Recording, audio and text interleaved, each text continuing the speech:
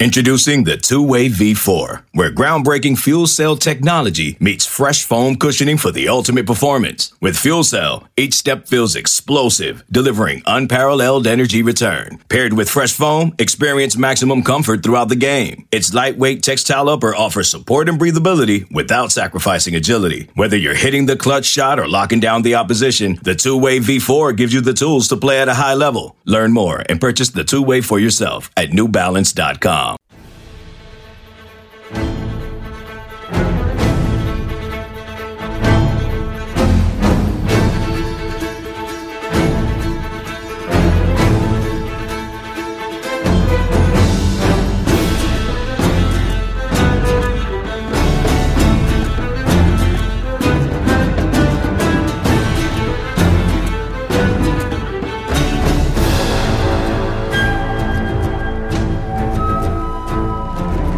Welcome into the Hoist the Colors podcast. I'm your host, Stephen Igo, bringing you a fresh edition of the HTC pod. We've got a lot to discuss. ECU baseball grinds out a series win at Cincinnati to complete a 2-2 week after the midweek loss to NC State. We'll touch on the weekend series win at Cincinnati.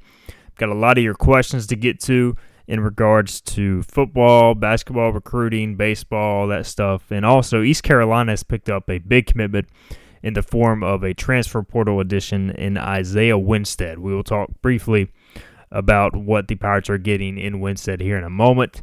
First off, just wanted to say we will have a fresh edition of our Port of Call segment later on this week. We had somebody lined up to come on the show today, but it fell through at the last minute, so we'll get that going later this week.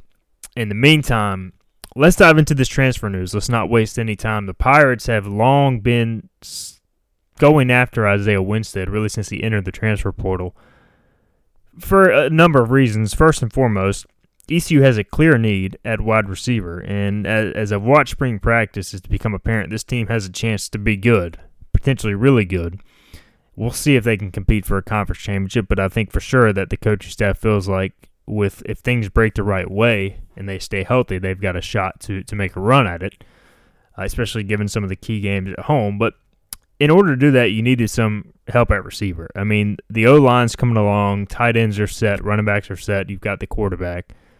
But the receiver position has left something to be desired this spring. We know C.J. Johnson's still suspended indefinitely. We don't know what his status is going to be long-term, and we'll see if he's back or not. But with Tyler Snead moving on, with Audio Matosho moving on, ECU needed some sort of proven production that it could count on at the receiver position. And yes, we know that transfers can be hit or miss, but I think this is a pretty safe transfer addition in the form of Isaiah Winstead. He chose ECU over Virginia Tech and Old Dominion. He also considered some other schools that came into the picture late, especially after he announced his top three and that a decision was upcoming. It sounded like a number of schools wanted him to come visit, delay his decision, but Isaiah Winstead wanted to go ahead and make that choice. And so what the Pirates are getting here is a proven receiver. And there are, some people have asked me, is he a number one? Is he going to be a guy that just catches 3 to 5 passes a game? I think time will tell if he will end up being a true number one, like a 1,000-yard caliber receiver. That, to me, that is a true number one, a guy who goes out there week in and week out, most likely going to have 75 or more yards, handful of catches. Isaiah Winstead has never been that guy over the course of a full season, but he's shown flashes that he can be that. And I talked to Isaiah about this coming off his ECU visit, and he kind of told me one of the things that was most attractive about ECU was that, hey, if I go to East Carolina, I'm stepping into the ideal situation, a situation I've never really been in, where they have the set quarterback in the O-line, and really I can go in, not have to maybe make plays in more of a run-based offense or an offense that he's not the featured target in. And it sounds like one of the biggest appeals of ECU was, hey, I can go there for my final year of eligibility, really showcase what I'm all about. And he realizes he's not going to be handed anything, but that's also why he worked out multiple times on his own during his official visit to ECU. Usually guys come in, they take their visit, they have a good time, they enjoy it. Very rarely are they in the gym working out on their own. Well, that's what Isaiah Winstead did. Both nights he was in Greenville. So Clearly the guy's motivated, and he's produced every single year of his career. I think his average production, something along the lines of 35 catches for 550 yards. I don't have the numbers right in front of me. I wrote about this in VIP on the other day on Hoist the Colors. But even if he has an average year by his standards, he's going to rank second or third on the team in receiving yards and receptions. And so you're getting proven production there as long as he's healthy. But the ability to potentially ascend to the next level, to be the number one guy. I mean, we're talking about a receiver who's 6'3", 215. Is he a burner in terms of speed? Probably not, but he's a guy who can out-physical you. He can high-point the football. He can make a one-handed catches. He's got really good hands. He graded out elite in downfield targets beyond 20 yards the last 2 years via Pro Football Focus. We know that that's been a big aspect of C.J. Johnson's game in this offense. Well, if he's unable to come back, or if he is able to come back, I still see Winstead being, potentially the number one guy on the perimeter in terms of getting those jump ball opportunities going forward. I think C.J., after a really good freshman year in that category, kind of fell off the last few seasons in terms of consistency, in terms of getting separation, making the catch, finishing the play, even though he still did draw a number of pass interference calls. But with the addition of Winstead, if you get that one-on-one coverage, if you're Holton Ahlers, if they're shading the safety to the inside to cover Ryan Jones or Josiah Hatfield or whoever, now you've got that one-on-one matchup on the perimeter you like. So, crucial addition at a position of need. We've seen flashes in the past and this spring with some of the receivers on the roster, but just no real proven production. Again, if C.J. Johnson's not back, your most proven receiver is Josiah Hatfield, who, again, has showcased big-time speed, big-time playmaking ability in the past, but, quite frankly, has never been consistent in terms of going out week in and week out, making catches, and he's shown big play potential, but, just a guy that has never consistently got it done. So, yeah, Hatfield's got potential. Yeah, there's a potential that C.J. Johnson could come back. There's a potential that several of these younger receivers on the roster, Kerry King, Taji Hudson, Brock Spalding, it could go on and on, Troy Lewis, Jari Patterson, Macy O'Donnell, all these guys could end up developing into players for the Pirates, but none of them have to this point, and they'll get their opportunity in the season. Tyler Savage, another name that's shown potential as a hybrid receiver tied in this spring, but you just need some proven production to count on. I mean, it makes you feel better if you're a fan, if you're a coaching staff going into the season, because now you kind of have that proven production everywhere. And, the other thing is they brought in Jalen Johnson from Georgia, another receiver transfer who we had a podcast on earlier this winter. And Johnson had a really good first week of practice, and then he got injured and has been out since then. So, Jalen Johnson seemed to be acclimating pretty good. He's got 2 years of eligibility left. So now you've added 2 receiver transfers, and I'm hearing you may even add another. Duke wide receiver transfer Jarrett Garner has also visited and picked up an offer. He's got 2 or 3 years of eligibility remaining as well. He's another 6'3" target. And so I feel like they're pretty confident in what they have in the slot with Kerry King, a walk-on who's come a long way. Will probably contribute this year. Macy O'Donnell has missed most of the spring, but I think he will be a contributor. He was Tyler Snead's top backup the last few seasons. Jalen Johnson's a guy who can move in and play the slot. Tyler Savage, who I talked about, has been playing some in the slot. Jari Patterson's got a lot of ability. So I think they got enough options in the slot, and I think if they want to add another perimeter receiver, Garner could fit that guy. They did welcome in James Burns, who's another name to keep an eye on, Miami of Ohio transfer. Right now does not look like he's the perfect fit for ECU, but they're still kind of monitoring that situation. We'll see how that transpires in the coming weeks. So I still could see another addition at receiver, whether it be James Burns, Jarrett Garner from Duke, who's got familiarity clearly with Raekwon Boyette, the new receivers coach.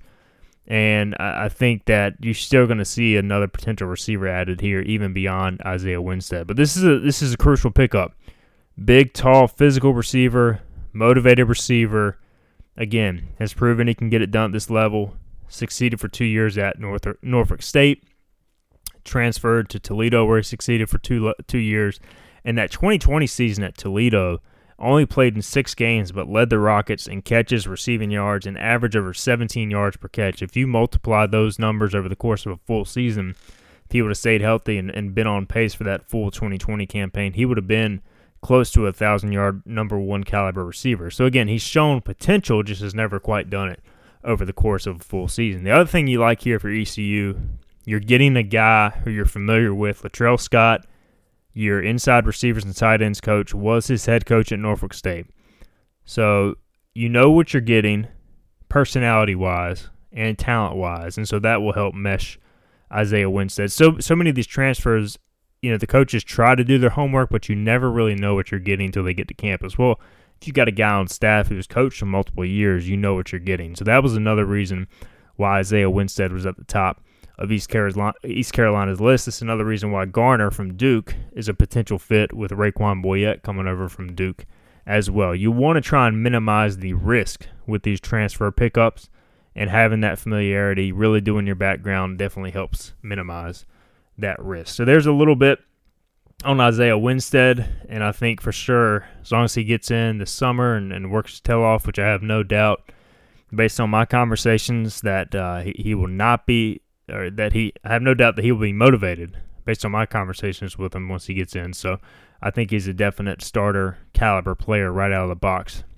for the Pirates. So big pickup there on the recruiting trail. Still looking at a defensive player or two, Eldrick Robinson, a transfer from Georgia Southern. He's a linebacker. He was in this weekend for an official visit.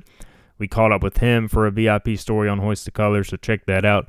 If you remember, he's still got some upcoming visits, but I think ECU sits in a good spot for him, and you could see the Pirates potentially go on and add another defensive player or two as well, depending on how things break. So ECU trying its best. We've already talked about the offensive line, how they've addressed that, and they've addressed a few other positions. But if they can add a few defensive playmakers and another receiver, this roster, which is already in good shape, potentially even gets even better to where maybe you think about a potential conference championship run in the fourth year of the Mike Houston era. But a lot to be decided between now and then. All right, let's switch gears real quick before we dive into the questions on Twitter. Baseball wins a series at Cincinnati, and I don't know what it is about the Bearcats, but man, they are a thorn in the side of ECU. And it's not that they win a lot of games against ECU in baseball; it's that they always make every game last seemingly 4 hours. Both teams score a lot of runs, and that's kind of Cincinnati style. You have to realize they play on this turf field. Every ground ball looks like it's a million miles an hour because it hits this turf and it skips off of it and it just flies through the infield. The ball carries out to right field, even on cold days, usually pretty windy there. It carries out to right. Listen to their announcers, and they can hit. They've got several veteran players, including the preseason player of the year, Paul Komistek, and they were picked to finish third in the conference. They have not lived up to that billing for one reason, and that's their pitching. Their pitching has been, quite frankly, awful. They entered the series with a 5.5 ERA. That didn't go down at all this weekend based on how they pitched against ECU, and they're very short on depth in the bullpen. So they can hit.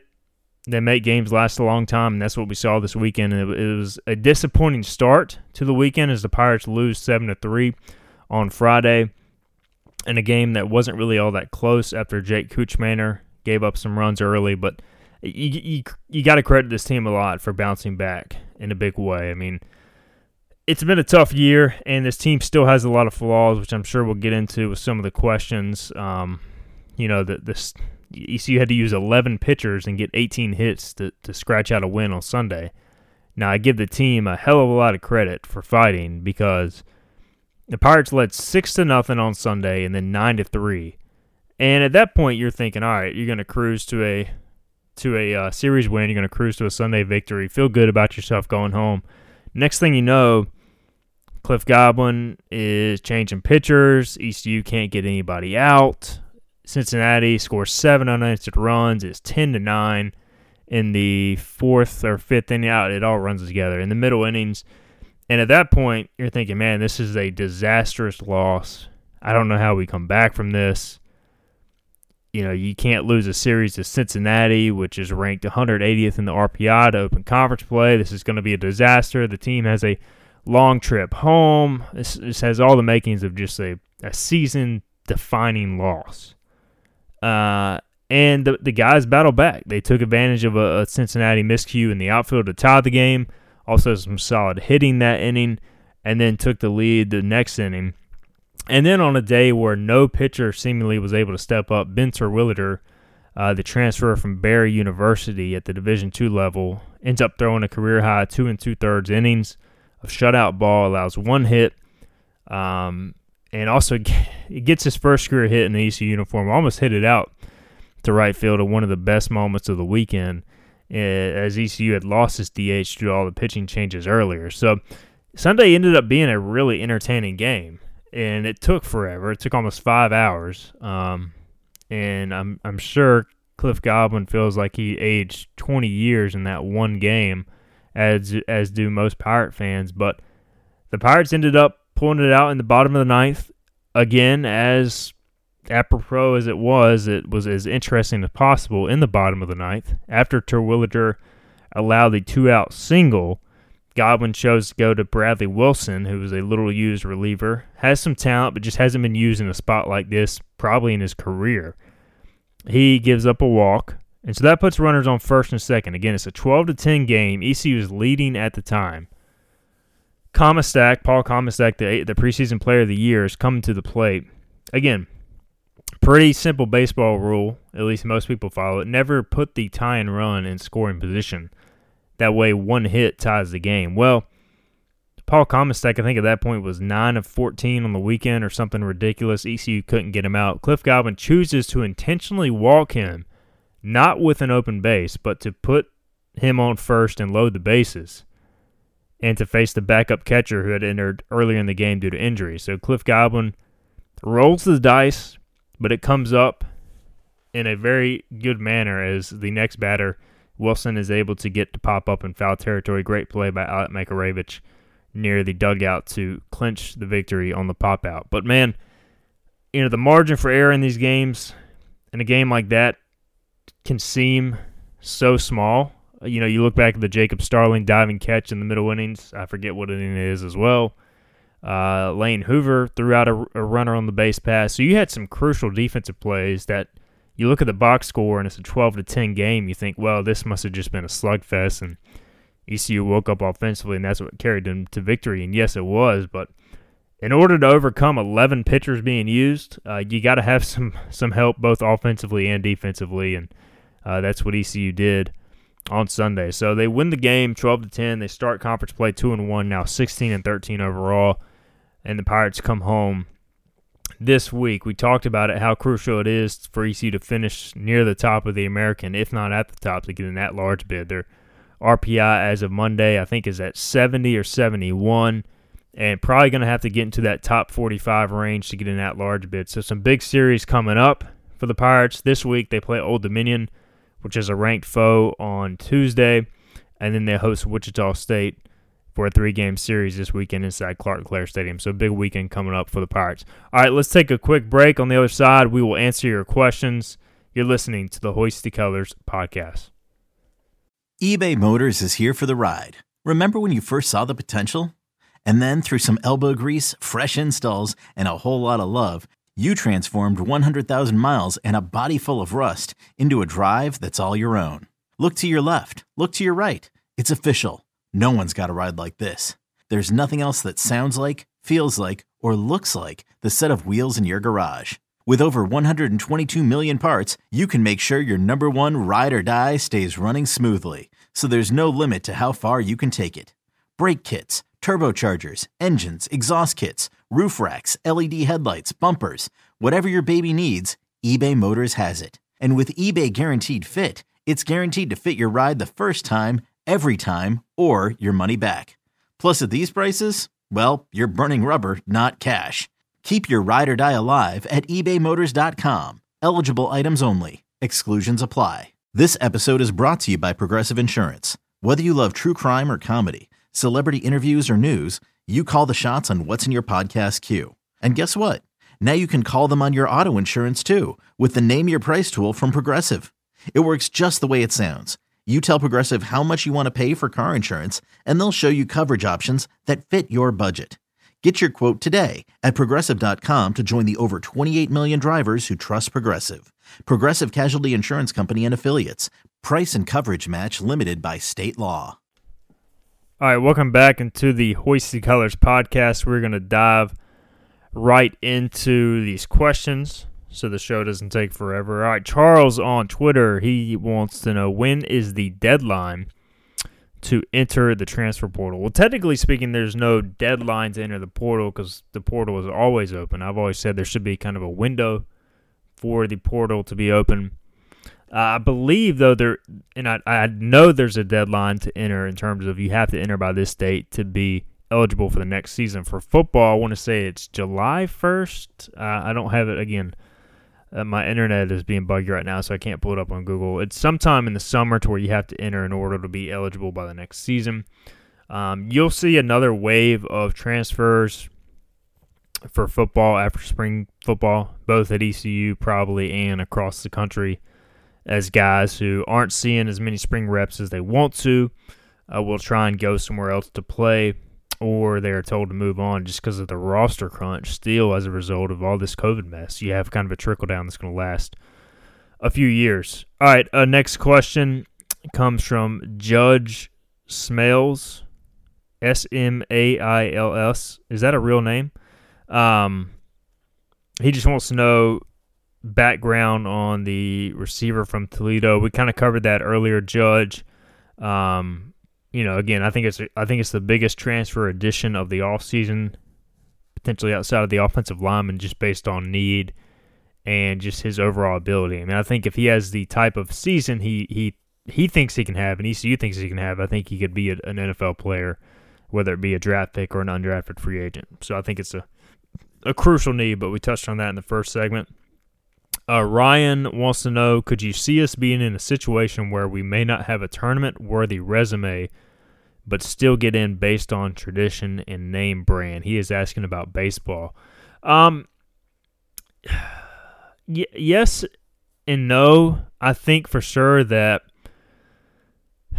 I think ECU's name holds a lot of weight in baseball. So if they're on the bubble and they've got a comparable resume to another team on the bubble, I think that favors ECU. Now, ECU is not just going to get in because it's East Carolina baseball if they don't have a resume that stacks up versus another at-large team. There has to be an argument for both teams, and maybe ECU's resume, having Coach O with some friends on the committee, quite frankly, could help it. Could help the Pirates. But I think either way, the Pirates just have to start winning series in conference play, and they got to start moving to the top of this conference, and they got to start getting some midweek wins. And right now, if the season ended today, I don't think ECU's resume is good enough to get in the postseason, regardless of its name. So, got to win some baseball games, and I think somebody else wants to know what would kind of the Brooks wants to know. Yeah, realistically, how many wins does ECU need to still make the tournament? I say the Pirates have got to get at least to the mid-30s, preferably upper 30s. 36-20, I think, gets them in as far as the regular season. Then you probably need to win a couple games in the conference tournament. If you start getting into the 20-plus loss territory, that's when you're in trouble, especially with the conference being down. So ECU right now 16-13.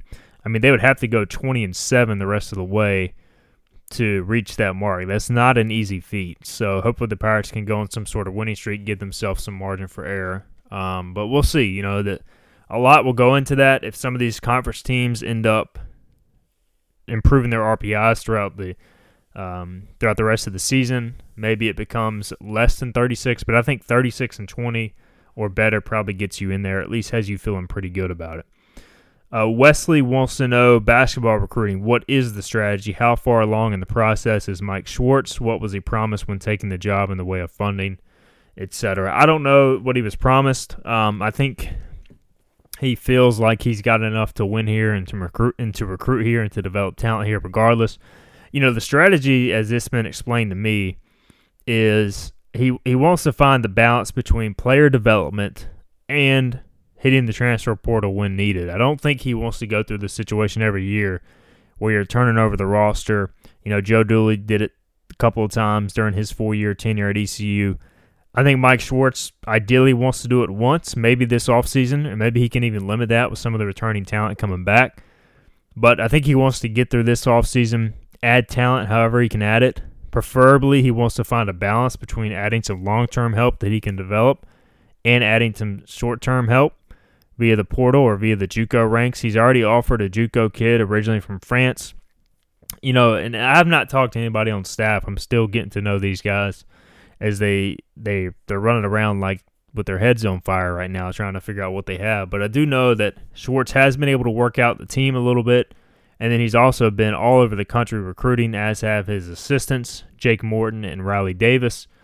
And so the initial groundwork is being laid right now. We're starting to see some names pop up that we're following in the ECU basketball recruiting thread. We've seen a couple of high school point guards who are under the radar who, without all this transfer portal stuff where it's so easy to go out and get immediate help, these players probably are being recruited 5 years ago. But now, with so many teams seeking that immediate help, you can get some guys at the high school level who are really good.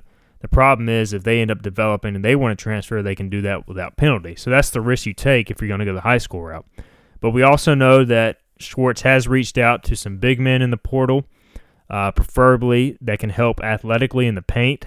They would like to have a post presence, a rim protector.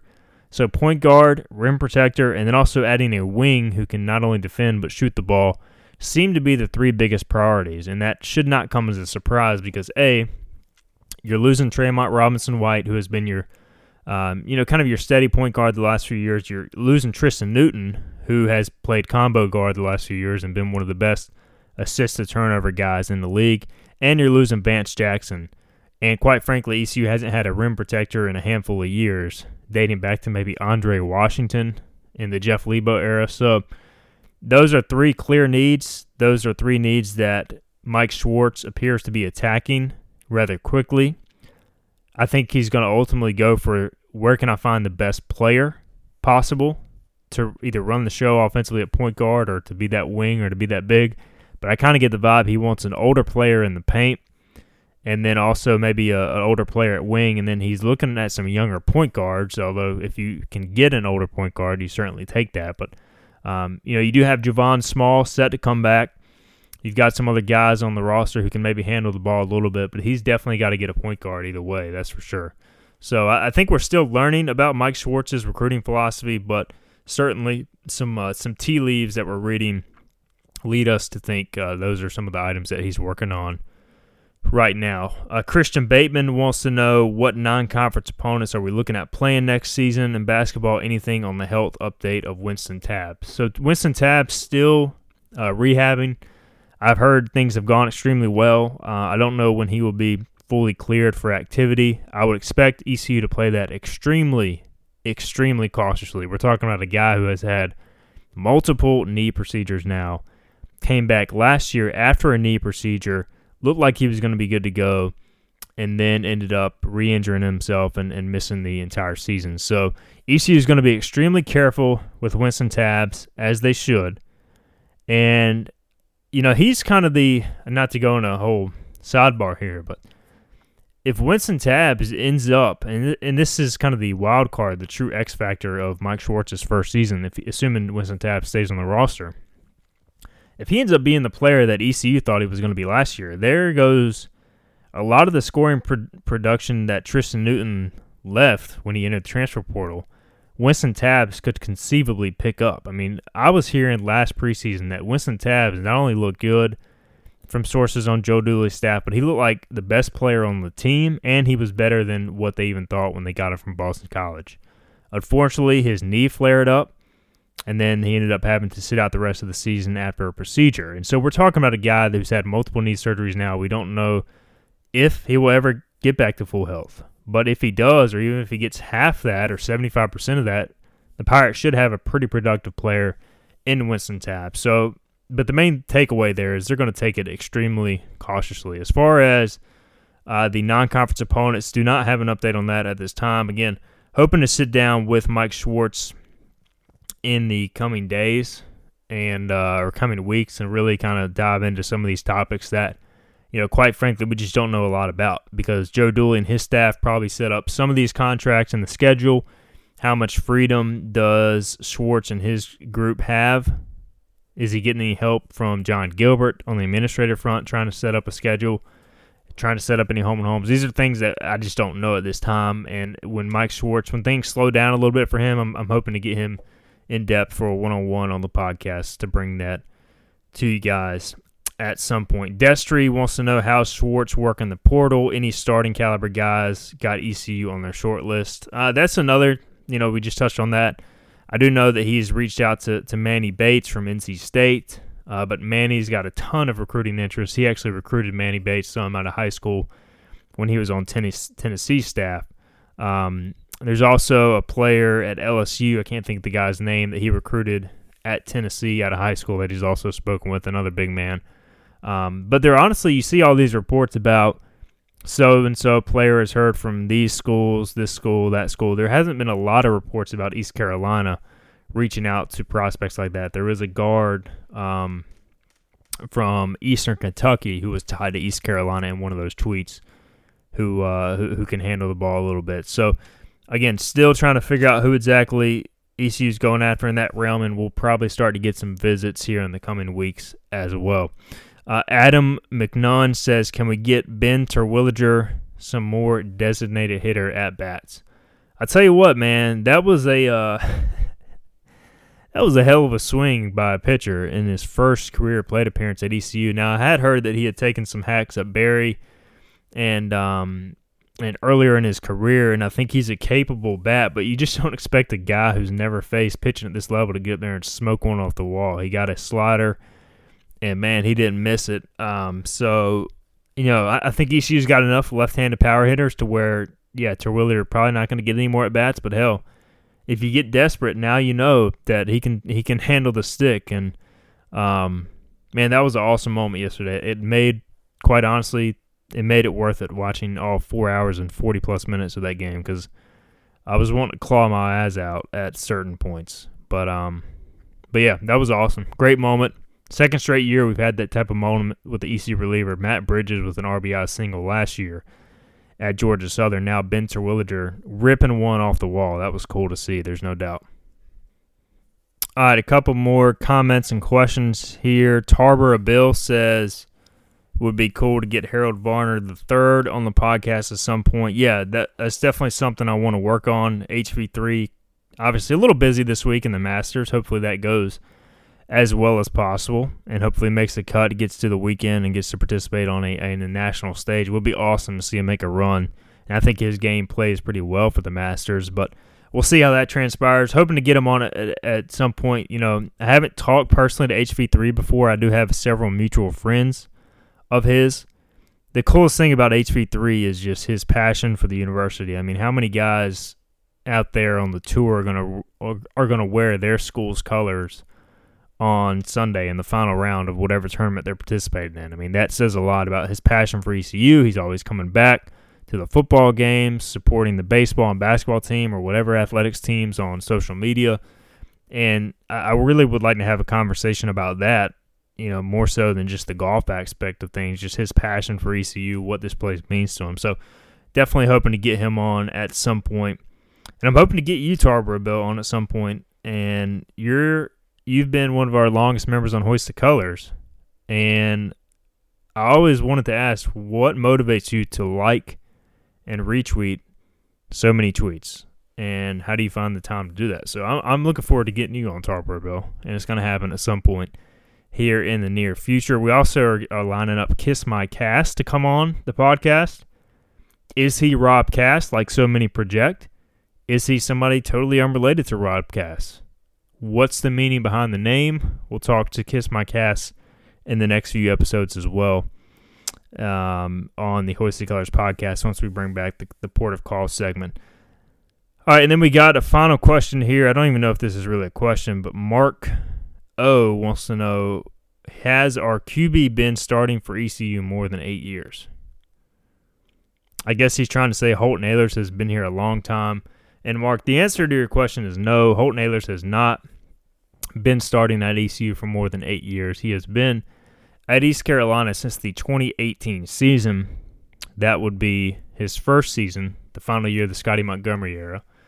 This season would mark his fifth season at East Carolina. So he has been starting at ECU since halfway through the 2018 season. That's 3.5 years. This will be, technically speaking, his 4.5 year as the Pirates starting quarterback.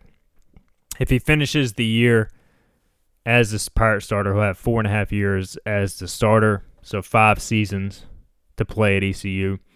And I've gotten some debate on, and I would like to hear you guys' take on this. Should there be an asterisk if Holton Ahlers breaks all of Shane Carden's, all the quarterback records in ECU history, which he's on pace to do, based upon him getting the extra year of eligibility? You know, personally, I think yes, because this COVID situation is so unique that all records broken by players with extra years of eligibility should have an asterisk beside it, because I don't think it's technically fair to the players who came before them. And I don't blame Holton or anybody for taking advantage of the situation. But I think it should be recognized that way, because it's kind of an unfair advantage with the extra year of eligibility. Even though 2020 was an awful year medically and football-wise, just in terms of what those players had to go through with all the testing and all that crap. But yeah, that's something that we'll see. Hopefully Holton has a phenomenal year and just shatters all the records and leads ECU to a conference championship, and that way we can have this conversation on the best of terms. So we'll see there, but plenty of time to discuss that. Plenty of time for dialogue on that in the months ahead. All right, that'll do it for the Hoist the Colors podcast. Again, big week for ECU baseball, and we've got our spring game this Saturday, ECU to wrap up spring practice with the Purple Gold game, I believe 12:30 kickoff inside Dowdy-Ficklin Stadium. No, it will not be televised, per my understanding, so come to the game if you want to watch it. Otherwise, we'll have takeaways after the game, maybe in podcast form, but definitely on hoistthecolors.net, and we'll have continued practice coverage on Hoist the Colors throughout the remainder of the week. All right, that'll do it for the podcast. Thank you guys for listening. We'll talk to you next time.